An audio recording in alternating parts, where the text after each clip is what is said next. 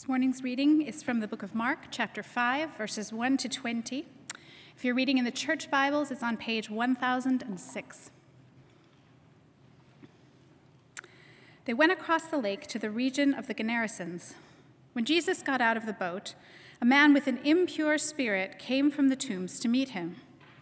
This man lived in the tombs, and no one could bind him anymore, not even with a chain, for he had often been chained, hand and foot. But he broke the chains apart and broke the irons on his feet. No one was strong enough to subdue him. Night and day among the tombs in the hills, he would cry out and cut himself with stones. When he saw Jesus from a distance, he ran and fell on his knees in front of him. He shouted at the top of his voice, "What do you want with me, Jesus, Son of the Most High God? In God's name, don't torture me." For Jesus had said to him, "Come out of this man, you impure spirit." Then Jesus asked him, "What is your name?" "My name is Legion," he replied, "for we are many."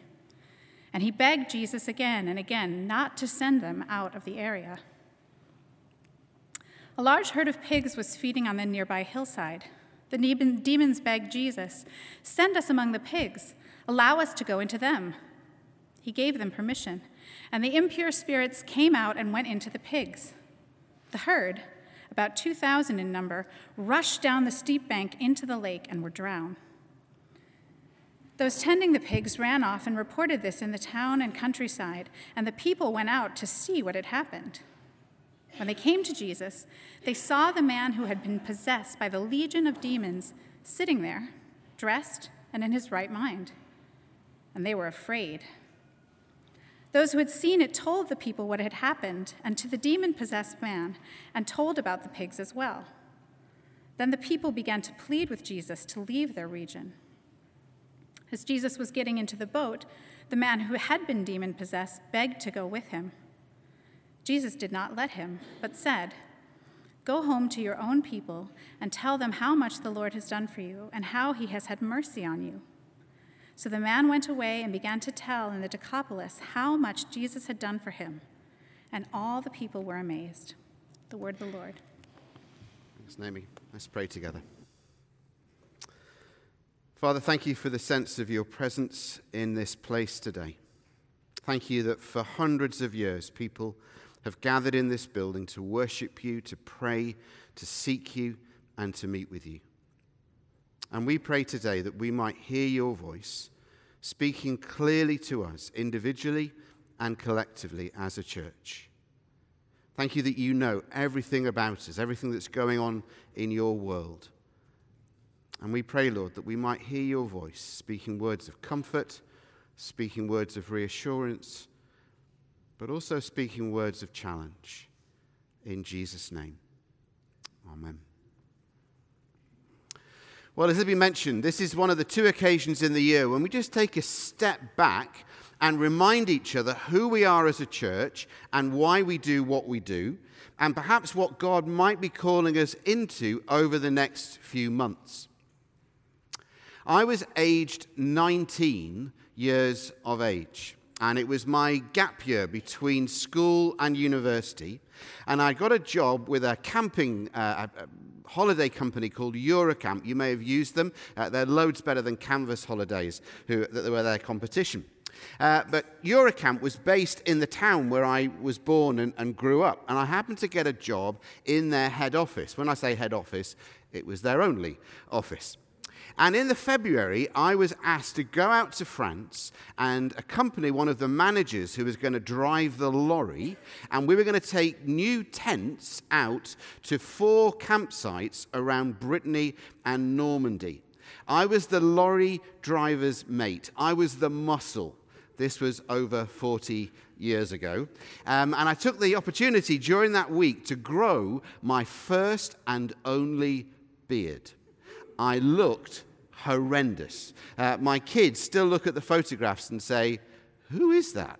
Because it's not a good sight. It's as if all the hair from my eyebrows was taken and put on my chin. It was not a great look. But the first, we had to do 4 ferry trips in that 4 days. The first one involved a trip from Plymouth to Roscoff. Now, Roscoff is right on the end of Brittany. And this was in February. And when we got to Plymouth, I realized that the weather forecast was not great. Now, I've told some of you before about my strength as a sailor. This was the formative week in which my proclivity towards throwing up on boats, where it was formed. Because we went up to the restaurant and we got a coffee and something to eat. And just as we exited the harbour in Plymouth, the bow, went up. It then sort of hung in the air for what seemed about 30 seconds, and then crashed down again, and then a wave went over the bow of the boat. The same wave went over the restaurant in the boat, and the same wave went over the entire ferry. And that was the start of 8 hours of hell for me. I was sick, and then I was sick, and then I was sick, and then I was sick again. And it went on for 8 hours. We learnt later we were in a force 9, force 10 gale. It was unbelievable. We went up and we just hung, and then we went down. We rolled over from one side to the other. It was one of those occasions, if you've ever been on a cross-channel ferry, and if this is triggering for some of you, I do apologize, but the worst moment is when you hear the ship judder, because you think, oh my word. So we spent basically 8.5 hours just going up and down, up and then to the side. And my manager, who I not really got to know, we discovered a level of intimacy and acquaintance with each other, because we were sharing a cabin, that we had not anticipated. And it was just absolutely horrendous. We got eventually to Roscoff. We drove the lorry off. I was just completely wasted, not in an alcoholic sense. I was pale, I was weak, I was exhausted. Most of my stomach was in the bathroom, in the cabin. It was just horrendous. And the manager turned to me and said, should we find a restaurant and have a nice steak frite, a glass of wine? And I said, no, I just want to lie down without going up and down and up and down. Oh, it was dreadful. Now, why tell that story at the start of a talk on Vision Sunday? Well, because I think that's probably how the disciples of Jesus felt at the start of this passage that Naomi read for us from Mark chapter 5. Last week we saw how they'd been on a boat with Jesus crossing the Sea of Galilee. Jesus had called them to go to the other side, but halfway across they'd been hit by a fierce storm. Now, some of them were experienced sailors, 4 of them. They were fishermen. But 8 of them were landlubbers. They were tax collectors. They didn't go out for leisure cruises. They didn't normally go on the sea. And last week, again, we were hearing that for Jewish people, the sea equaled evil. The sea equaled chaos. The sea equaled where God wasn't. And the storm had been so bad that they thought they were going to die. Very similar to how I felt during that cruise. During that crossing, I prayed for deliverance, I prayed for mercy, and in the end, after about 6 hours, I prayed for death. It was, Lord, take me and take me now. And that's probably how the disciples were feeling in the storm when they come to Jesus and said, we're going to die, don't you care? And eventually Jesus stands up and says to the wind and the waves, as if he's speaking an errant toddler or a naughty puppy, he just says, be quiet. Get down. And there's that phrase where it says the wind and the waves obeyed him. But we don't know how long the storm has been going on. We don't know how long Jesus had been asleep in the bow. So maybe the disciples, as they get to the other side, are feeling exactly how I was feeling when we hit Roscoff. They're exhausted. They're pale. They're washed out. Most of their stomachs are in the Sea of Galilee. They feel absolutely dreadful because Jesus has told them to go to the other side. Now, that phrase, the other side, can sound to us like, well, a pretty innocuous one. For us, when we think about going to the other side, we might think about getting on the M8 and going to Glasgow, getting on a train and going over to Glasgow Central or Queen Street, or if we're really daring, going from Stockbridge to Morningside. Just going over to the other side, it's quite innocuous, it's quite harmless, it's quite painless. But for first century Jewish people in Palestine, going over to the other side had particular connotations. Because the other side, the eastern side of the Sea of Galilee, was where hundreds of years before the 7 nations of Canaan had moved to when the Jewish people had begun to occupy the Promised Land. The people of Canaan had moved over to the other side. So the other side was full of pagans. The other side was full of pagan temples. Apparently the ruins are still there. And the other side for Jewish people was where in their mindset God didn't live. The Jewish people felt the other side was where good, nice Jewish people, certainly not rabbis, should ever go. It was known as the Decapolis, or the 10 cities. And it was the place significantly where the Romans had set up their headquarters with their legions of armies. And they even put a pig on the top of their eagle standard, and that was their standard of the legion that was based in the Decapolis, the 10 cities. Perhaps significant when you think about what happens to the pigs in the story. So Jesus saying, let's go over to the other side, is quite significant. Because what Jesus is doing is he's going over to the pagan side. He's going over to the Gentile side. He's going over to where God, it was thought, did not live. He's going over to where good religious Jewish people, and especially rabbis, did not go.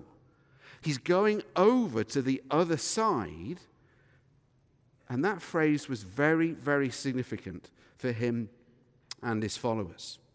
One writer, the church leader, Pastor John Ortberg, makes the following observation. He said, it's almost as if Jesus didn't know that this is the other side.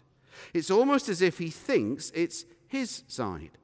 It's almost as if Jesus thought every side belonged to him, or that he belonged to every side. So what Jesus is saying in this simple act of let's go over to the other side is revolutionary and countercultural. What Jesus is saying is that from now on, there is no other side. From now on, there's no us and them. With Jesus, there's just us. Now, people always want to break down society to us and them. In the time of Jesus, it was Jews versus Gentiles, Romans versus Greeks, slave versus free. Today, it's Hearts versus Hibs, or Rangers versus Celtic, or Scots versus English, or rich versus poor, or haves versus have-nots, left versus right politically in the UK or in the States, Brexiteers versus Ramonas, pro-Scottish independence as opposed to pro-union. We want to break up society into us and them.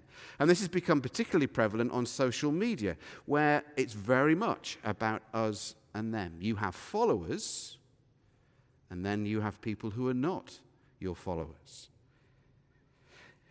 Jesus is saying that as he goes to the other side, from now on, there is no other side with Jesus.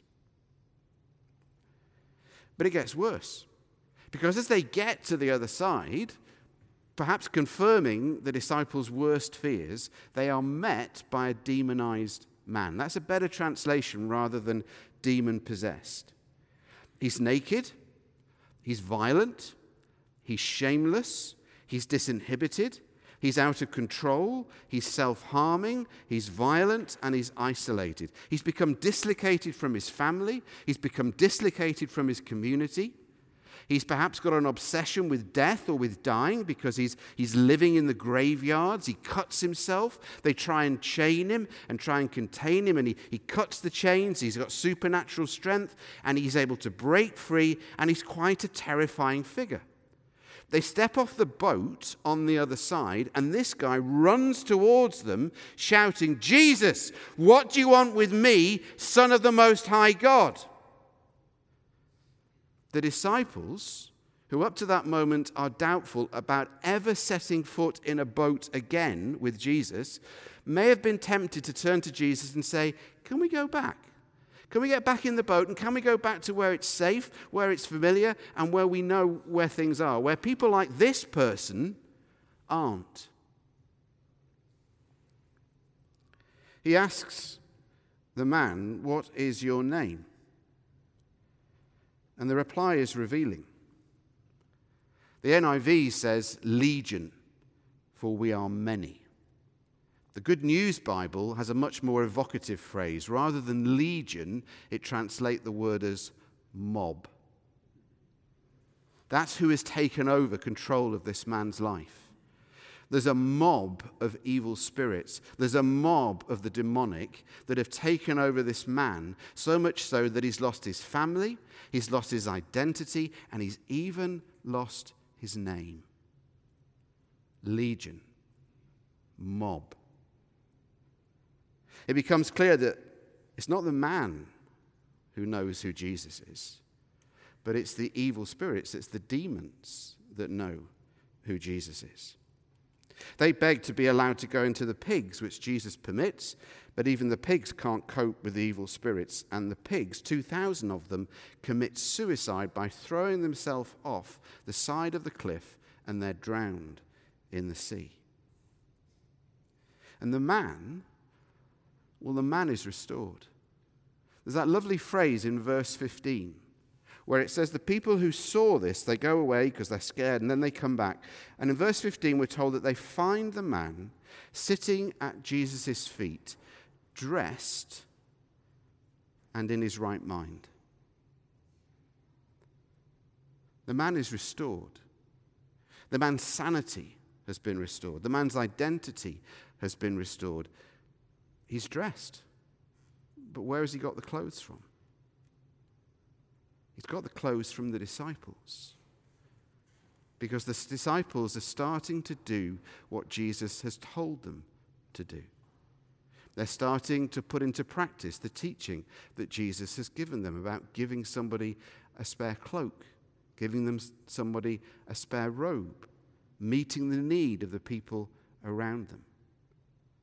The man is sitting at Jesus' feet. That, again, is descriptive of somebody who's become a disciple. When you sit at the feet of a rabbi, you've become their disciple. So the man is sitting dressed in his right mind at the feet of Jesus because he's become his follower. Now, as somebody has asked several times this week, why are we looking at that story today? It's not just because we did Mark chapter 4 last week, and next week we're doing Mark chapter 6, but actually as I thought over the summer, this was the passage that came to mind for Vision Sunday. Because I think it actually speaks to where many of us might be, and where many of us might be feeling. Now, I'm not saying that you're demonized. Although, no, I'm not saying that. But it would be very easy in our society, just now, in our culture, to want to feel exactly how the followers of Jesus felt, in wanting to draw back, in wanting to go back to where it was safe. The reality is that you and I, and you don't need me to tell you, but that we live in very uncertain and anxious times, financially, economically, and socially. We're all aware of the rising cost of living. We're all aware of the rising cost of fuel. We're all aware of the rising cost of food. We're aware of food poverty becoming an issue and fuel poverty becoming an issue. As one interviewer expressed it to the Prime Minister on Thursday on local radio, people were wondering how to keep their homes warm this winter. Now they're worried about whether they can keep their homes full stop. I was actually in London this week for 3 days as part of I'm doing a doctorate, and we were being taught in the City of London. And it was very sobering to go out at lunchtime and to stand in front of the Bank of England and to see this range of television cameras just waiting for an announcement that never came. But because people realized in the media the maelstrom that this building was at the heart of. Then there's the IMF questioning the financial situation in the UK. There's possible interest rate rises, people finding it more difficult to get mortgages. Politically, things are very volatile. A new prime minister, a new government at Westminster, even a new king. There's war in Ukraine, increased numbers of refugees from Afghanistan and Syria, Ukraine and Hong Kong. And this just after we're recovering from the biggest global pandemic in the last 100 years. And lots of people in our society feel exhausted, they feel very uncertain, they feel very anxious, they feel very bewildered, and they feel very fearful. Lots of people, their resilience levels are very low, and their resources financially, economically, socially, and spiritually are quite depleted. And maybe, just like the disciples who faced that demonized man, the temptation for you and for me just now is to want to retreat, is to want to step back, is want to hunker down, is want to draw back and rely on the familiar and the known and the safe and the predictable. Because the world out there is bad, and the world out there is uncertain, and the world out there is insecure, and the world out there hasn't got a Scooby's what is about to happen. Now that may be true, but I also think that at the same time, and I've had this sense over the last 3 weeks now, if I'm honest, it's very rare that I get a sort of insight into where culture is. Those of you who've known me for 26 years say, yeah, Dave, we know it's very rare. But listening to other people speak that I respect, listening to other Christians and church leaders that I respect, a theme keeps on coming over again and again, that even though things may be uncertain, that even though things may be anxious, that even though so much is unpredictable, there may be an openness to the Christian faith that few of us have ever seen in our lifetime. Now, I'm not saying it's revival. I'm not saying that. But I'm saying that it's the opinion of quite a few people that as you look back through history and as you look at Scripture, God often uses times like the ones that we're living through as a precursor to an unusual movement of the Holy Spirit. And I think as people sadly come literally to the end of themselves, and sadly literally come to the end of their physical resources, I think there may well be an openness for us to speak about the hope and the peace and the love that is found only in Jesus, that our society may be open to in a way that they have not been for decades. I might be wrong, but I just get that sense. And that's where our vision and our strategy, our plans and our priorities over the next 2 years really comes in. Over the summer, we've been thinking and talking and planning and praying and listening. We held 5 focus groups. We had about 60 people. Some of you are here this morning.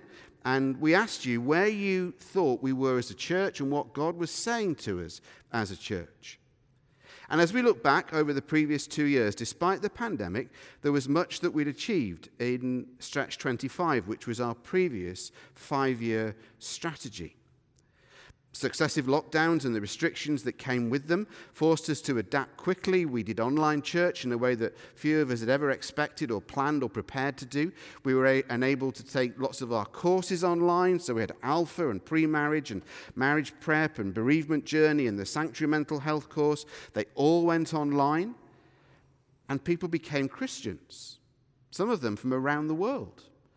I'll never forget Josh texting me after the first online Alpha course and him saying, "We've got somebody from South India on our Alpha course." Josh, like me, thought they might come from Stockbridge.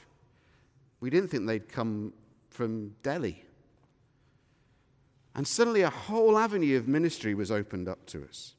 Connect groups came to the fore during lockdown, with the result that more people now are in connect groups, which are our sort of expression of midweek church, than ever before. We appointed a student worker, and now Joe Twigg, our curator, is overseeing this area. We developed our partnerships with organisations like Bethany and World Vision and Tear Fund, Home for Good and Safe Families for Children. We developed new relationships with organisations like Edinburgh City Mission and Open Doors, Eco Congregation Scotland, Sanctuary Foundation, Welcome Churches UK, and Hong Kong Welcome. We took more seriously our responsibility as stewards of God's creation. And under Bethany's leadership, we began to influence and shape how we do church. We even have now got a silver Eco Congregation Award. We continued to run Saturday meal throughout the pandemic. That was an amazing achievement by you who are members of that team, to keep the Saturday meal going. Despite the restrictions and despite the lockdown, when we could, we did what we were able to with the resources that we had. We took over 40 people through our ministry development program, and then we started to have significant conversations, strategic conversations with bishops about how we might begin to think about planting new churches across Scotland.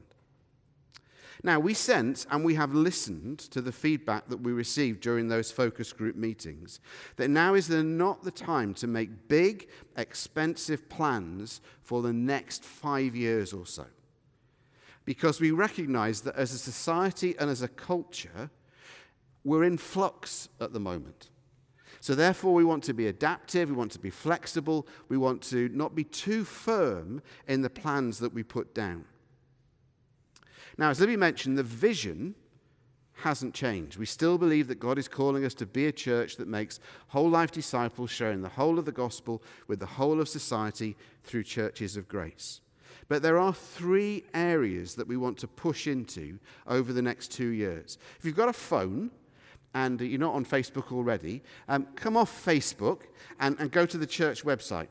Okay, I'm giving you permission now to this is very dangerous territory, but to take your phone out, to go to the P&G's website, and to look for our new priorities and plans. If you scroll down through the front page to the bottom, it should take you to some pages where it talks about the 3 things that we want to focus on as a church. And the first is that we want to grow and deepen. We want to grow and deepen. Now, we're very aware over the last 2.5, 3 years that there have been lots of times when we couldn't meet together normally as a church.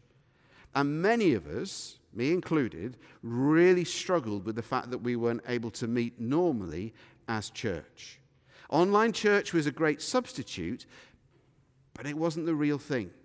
Because as human beings, we're built for relationships. We're built for face-to-face contact. And the whole thing about the Christian faith, and it's been a weakness of evangelical Christianity over the last 200 years, is that although every individual needs to come to a personal commitment in Christ, the whole thing is designed around community. Most of the verbs in the New Testament are plural. They're not individualistic.